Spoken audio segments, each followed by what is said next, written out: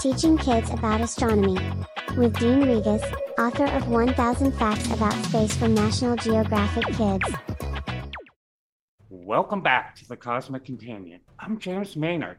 This week we look at teaching kids about space as we welcome astronomer Dean Regas to the show. He is the author of a new book, 1000 Facts About Space from National Geographic. Now, in years past, students didn't have a whole lot of resources for learning about stars and planets. They would have to rely on books or perhaps a telescope if they were lucky. But all that began to change in the 20th century. In the 1920s and 30s, planetariums began to pop up in schools and museums around the world. These dome-shaped theaters make use of special projectors, simulating the night sky, providing viewers with an up-close and personal look at the stars and planets.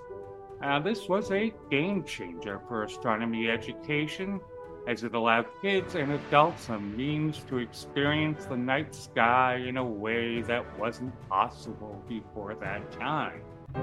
Planetariums literally opened additional dimensions to astronomy education, like bringing old photographs to life. The older, more formal expository nature of books, which was often didactic, was replaced by the dynamic nature of a simulated, narrated, denominated universe. Now, planetariums weren't the only new tool that came around to assist in teaching astronomy. In the 1960s and 70s, the space race between the United States and the Soviet Union had kids looking at the stars with renewed interest. NASA's Apollo program and the launch of the Hubble Space Telescope also fueled renewed interest in space science and astronomy education. Now, with the advent of the internet, online resources have become readily available, including virtual planetariums, online simulations, and interactive games, allowing children to learn about the cosmos in a fun and engaging way. Now, today, children's astronomy education is more interactive and accessible than ever before. With the help of planetariums, remote telescopes, and new interactive 3-day learning environments, kids can explore the universe in the comfort of their own homes. Check out our own virtual learning space at thecosmiccompanion.space. Next up, we talk with Dean Regas. He is an astronomer at Cincinnati Observatory. His new book, 1000 Facts About Space, is hot off the presses from National Geographic. Looking deep into the universe, we see backwards in time. And the oldest light in the universe holds secrets to how everything around us will, one day, end. Meanwhile, stars, planets, and galaxies dance in an intricate ballet, occasionally giving birth to life. We are a fledgling species, just beginning to visit other worlds. We are a way for the universe to understand itself. The Cosmic Companion strives to bring the universe down to Earth, and we depend on your help to make it happen. For information on subscriptions and ways to donate to this program, please visit thecosmiccompanion.net. Thank you.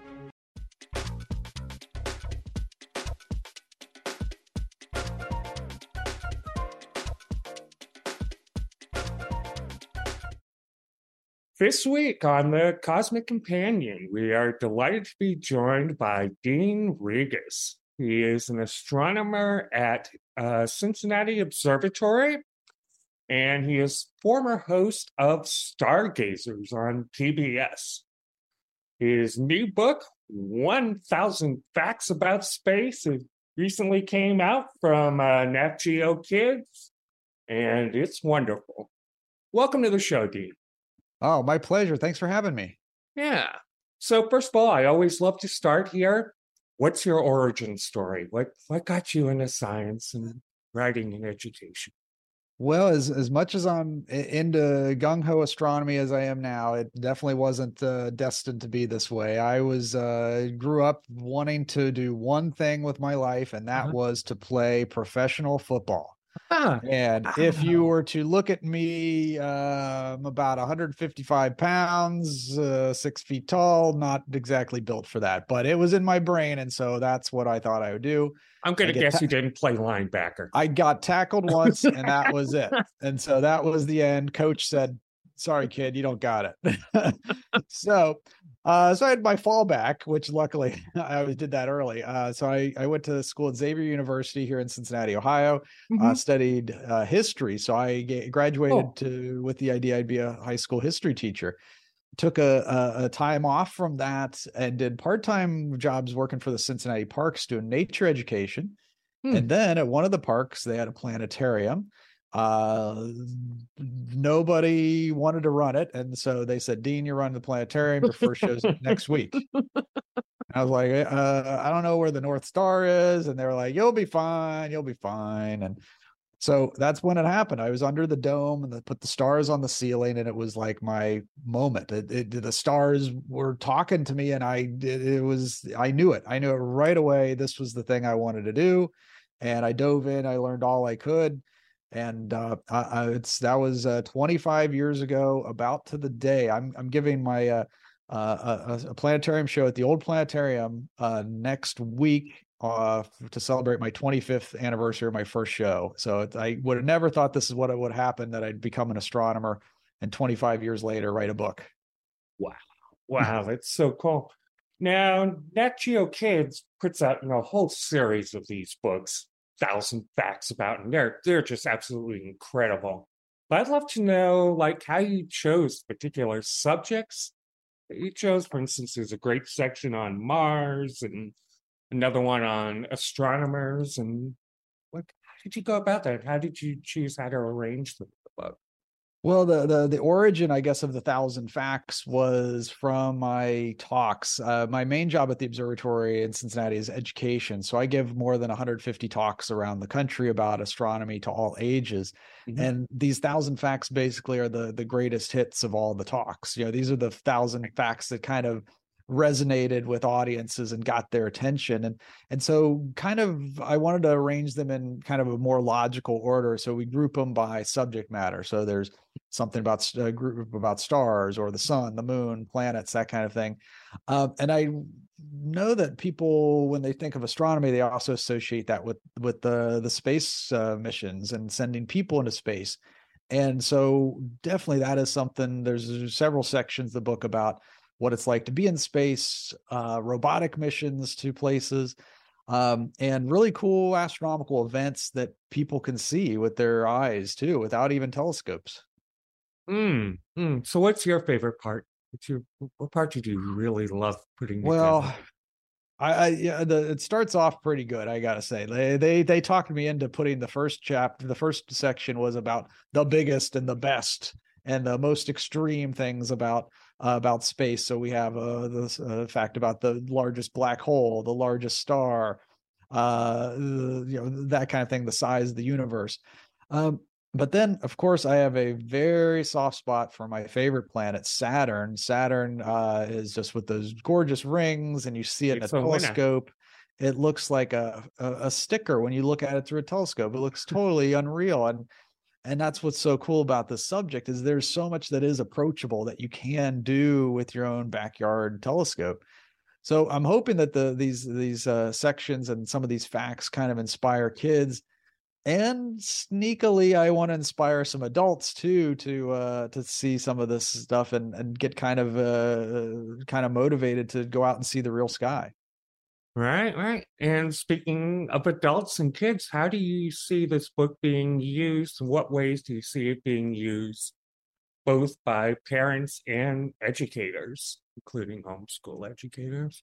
I think the initial idea was that this was going to be a book for those spacey students, those kids that are in the star phase of their lives. They go through the dinosaur stage, then they go through the star stage, and then they get their driver's license, and then that's it. It's all over. So this is for the people that are before that, and that can't get enough astronomy and know some of these space facts ahead of time because they're learning it in school.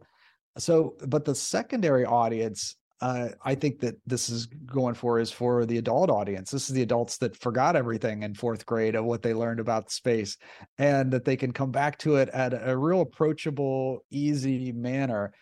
And so my hope is that the two intersect, that parents pick up the book and say, oh, these are such cool facts. You know who would like this? My kid. And that they would say, hey, did you know that this black hole in the center of galaxy M87 is the largest black hole ever seen? And then they can have this conversation and hopefully start this kind of thing where the two of them can read it together. That's my hope. Right. That's fantastic. And one of the things that I think this book would be fantastic for is I have dedicated my professional life to breaking down barriers to education. I want to get science education in front of everyone. And I think one of the big barriers we have are reluctant readers, kids who don't want to pick up a book because it has a big, long thing in it, a whole lot to read. Whereas this book, you have all these wonderful little facts in it, where they can just digest things by these little pieces. Oh yeah, you can flip to any page. One thing doesn't build on the other, so you can kind of read as much or as little as you want. And one of the things that I was, that I do tend to notice with kind of facts books is that it's just kind of straight up facts, and this is this big, this is that big. And I wanted to add a little more to this, is that these were really crafted in a way that I have a pretty hopefully engaging style in my astronomy teaching. I hope that some of my kind of humor and voice comes through these little bite-sized facts. So I hope that they're a little bit more than just like, this is this big, this is that big, that it sparks some imagination too, to take your mind on a journey to some of these things. Right, absolutely. And again, humor is another way that we can tear down the barrier to people or kids thinking that science is boring. And it's anything but. No, absolutely. And it's there is definitely part of my story to become an astronomer, and I embrace this fully, is my weird hours, my weird choices of vacation spots, which always include other observatories, dark skies where I can see the real sky up there, chasing after eclipses. It's one of those things that I take on a role of I'm actually the formal or informal, depends on who you talk to, but the official astronomer of the city of Cincinnati, which I take as kind of an ancient rite of passage that, I am the astronomer royal for and so there's this sense of history to it too, and it's an odd kind of journey that I've taken on. And I as a kid, I had a kind of vision of what scientists were like, and it's not what I've ended up finding to be the actual case. And so I hope that the way that I kind of present astronomy is this, this is fun stuff. And it's interesting, me writing a kid's book as an adult when I have the same almost joy and genuine wonder of the universe as an 11-year-old reading this. Like, we are basically the same mental age. Right. And when it comes, because I am so fascinated by this stuff, it's a genuine thing, and I hope it comes through the books. Yeah, you were talking about developmental stages earlier, and I'm not sure that I ever actually got over my dinosaur stage. Oh, you're still in the dinosaur stage. All right. Yeah. I've been working, astronomy and space exploration, most of my life, adult life, and I still love me some dinosaurs. Well, once we maybe there's an exoplanet out there where we're going to find some dinosaurs, then the two will merge together, and boy, who could stop a dinosaur planet? That would be cool. It really would. It really would. All right. So I'm wondering, like, how, there's of course the whole idea of the overview effect. People go into space and they realize, we're all one little blue marble and, one species. And I love how science in general can have that effect on people. And, just really get them to realize that, we are all one species on one fragile planet with paper thin atmosphere. And I'm wondering how you see space exploration and education affecting the next generation of kids. Well, you're absolutely right about, all the astronauts that I've talked to that have been up in space or they come back changed. These are some exceptional humans that are chosen to be astronauts and go through this kind of thing, and to see how they're moved by the experience. And you just got to think, boy, if only everybody on Earth could do that, and kind of get this perspective on things. And unfortunately, it's the space travel for the average person is not going to be around. I don't think in my lifetime. I doubt. But what astronomy does for me is, takes me on these journeys through my mind and my imagination. And so when people ask, so what are the benefits of space travel? What's the benefits of building gigantic telescopes and studying things far away? It's because we're adventurers. This is what is in our DNA. Our ancestors, no matter where you are on the globe, were astronomers in the past. This is built into what we're doing. We're always looking up and seeing this stuff. So it excites our imagination, not to mention our growth in technology. The technology that we're using right now to communicate across the country instantly is a direct result of our adventures in space. It's we wouldn't be doing this this well at this point in our evolution if we didn't have the space program. So it's one of those things that I'm not thinking that I'm ever going to be chosen to go to the moon or Mars, but mentally hitching a ride on these robotic spacecrafts and flying around the rings of Saturn. Right. It takes me there. That's it. It still does. Right. And finally, what's next for you? What's next in your plans? Well, there has been some part of the book, the 1,000 Facts About Space book that does resound with some people, and that is the Pluto section. And a lot of the people are talking about, Pluto was a planet, and when I was a kid. So it just so happens I have another book out that's called How to Teach Grown-Ups About Pluto. Yeah, I love that idea. It's a kid's book to help kind of your grown-ups that are in crisis to cope with the loss of a planet. We had 9 planets when I was a kid. I just happen to have it right here. So all right. Wait, I can't block the Nat Geo book, but I have to put this book up there too. All right, cool. So wherever you get your books, look for How to Teach Grown-ups About Pluto. That one's. I'll just put it up here. How about that? That sounds good. Excellent. So that's one I'm really excited about. This year is some big stuff. We've got two solar eclipses coming up in short order. Right. And a lot of people are talking about the big total eclipse April of next year, but I want people to don't sleep on this one in October. We have an October 14th almost total solar eclipse.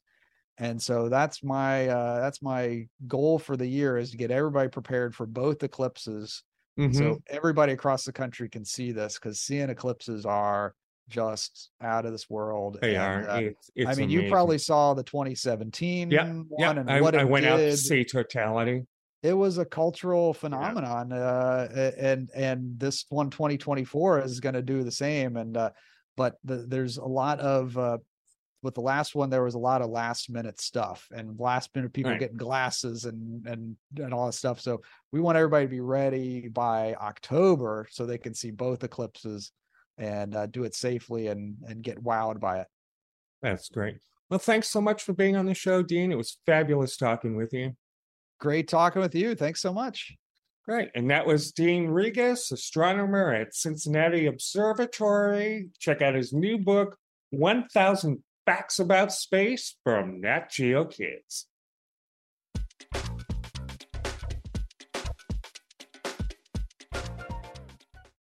In the future, children of all ages will have access to even more advanced technology for learning about stars, planets, and all those other fun little things up in the sky there. Virtual reality headsets have the ability to transport them to distant galaxies, while augmented reality apps allow children from light-polluted cities to see constellations in the night sky in real time. Generative AI, similar to ChatGPT and DALL-E, will soon be providing guided tours of the universe. These new technologies will make learning about astronomy more immersive, interactive, and popular than ever. As we continue to explore and discover more about the universe, astronomy education for children will become more diverse, inclusive, and culturally sensitive, incorporating perspectives from cultures and communities around the globe. With increasing recognition of climate change, it's too bloody hot. Educating students about the impact of human activities on the planet becomes crucial. In addition, understanding the role of space exploration and astronomy in recognizing and mitigating environmental changes to the Earth grows even more vital. In the future, children will have the opportunity to explore the universe in ways that we can't even imagine today. Whether you're a student in a classroom, an educator, or a curious kid at home, the sky is the limit when it comes to learning about the stars and planets. Actually, you know what? This is astronomy, so the sky is just the beginning. Next week on The Cosmic Companion, we look at traveling to the moon, from Apollo to Artemis, talking with Andy Saunders.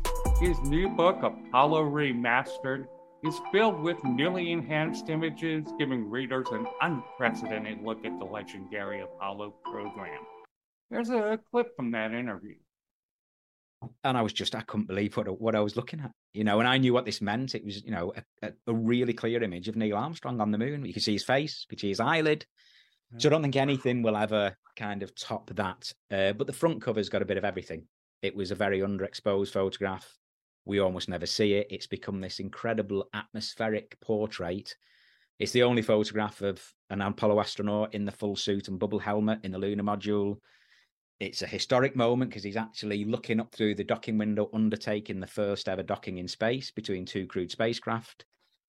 I spoke to Rusty Schweikart, who took that photograph, and he said, I can't tell you how hard he's concentrating in that moment. This is the first time they'd ever undertaken the docking. Right. The controls were set up to look forwards out of the windows for landing on the moon, but because they were testing it in Earth orbit, he was looking up through the docking window, so he had to translate through 90 degrees all of those movements.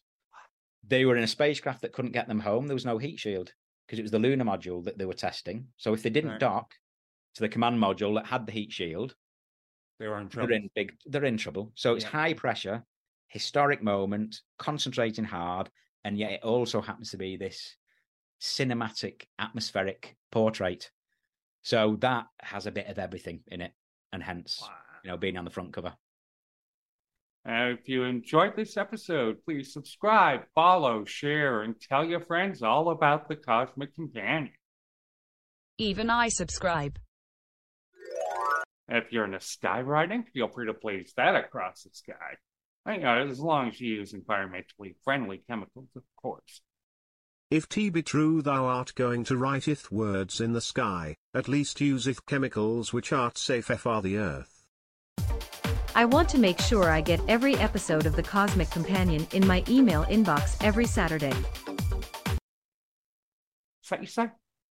You want to make sure you get every episode of The Cosmic Companion in your email inbox every Saturday? Wow! I got good news for you. Take a trip on over to thecosmiccompanion.net and sign up for our newsletter, and all your dreams will come true. Now, at least the ones having to do with seeing every episode of The Cosmic Companion. Clear skies,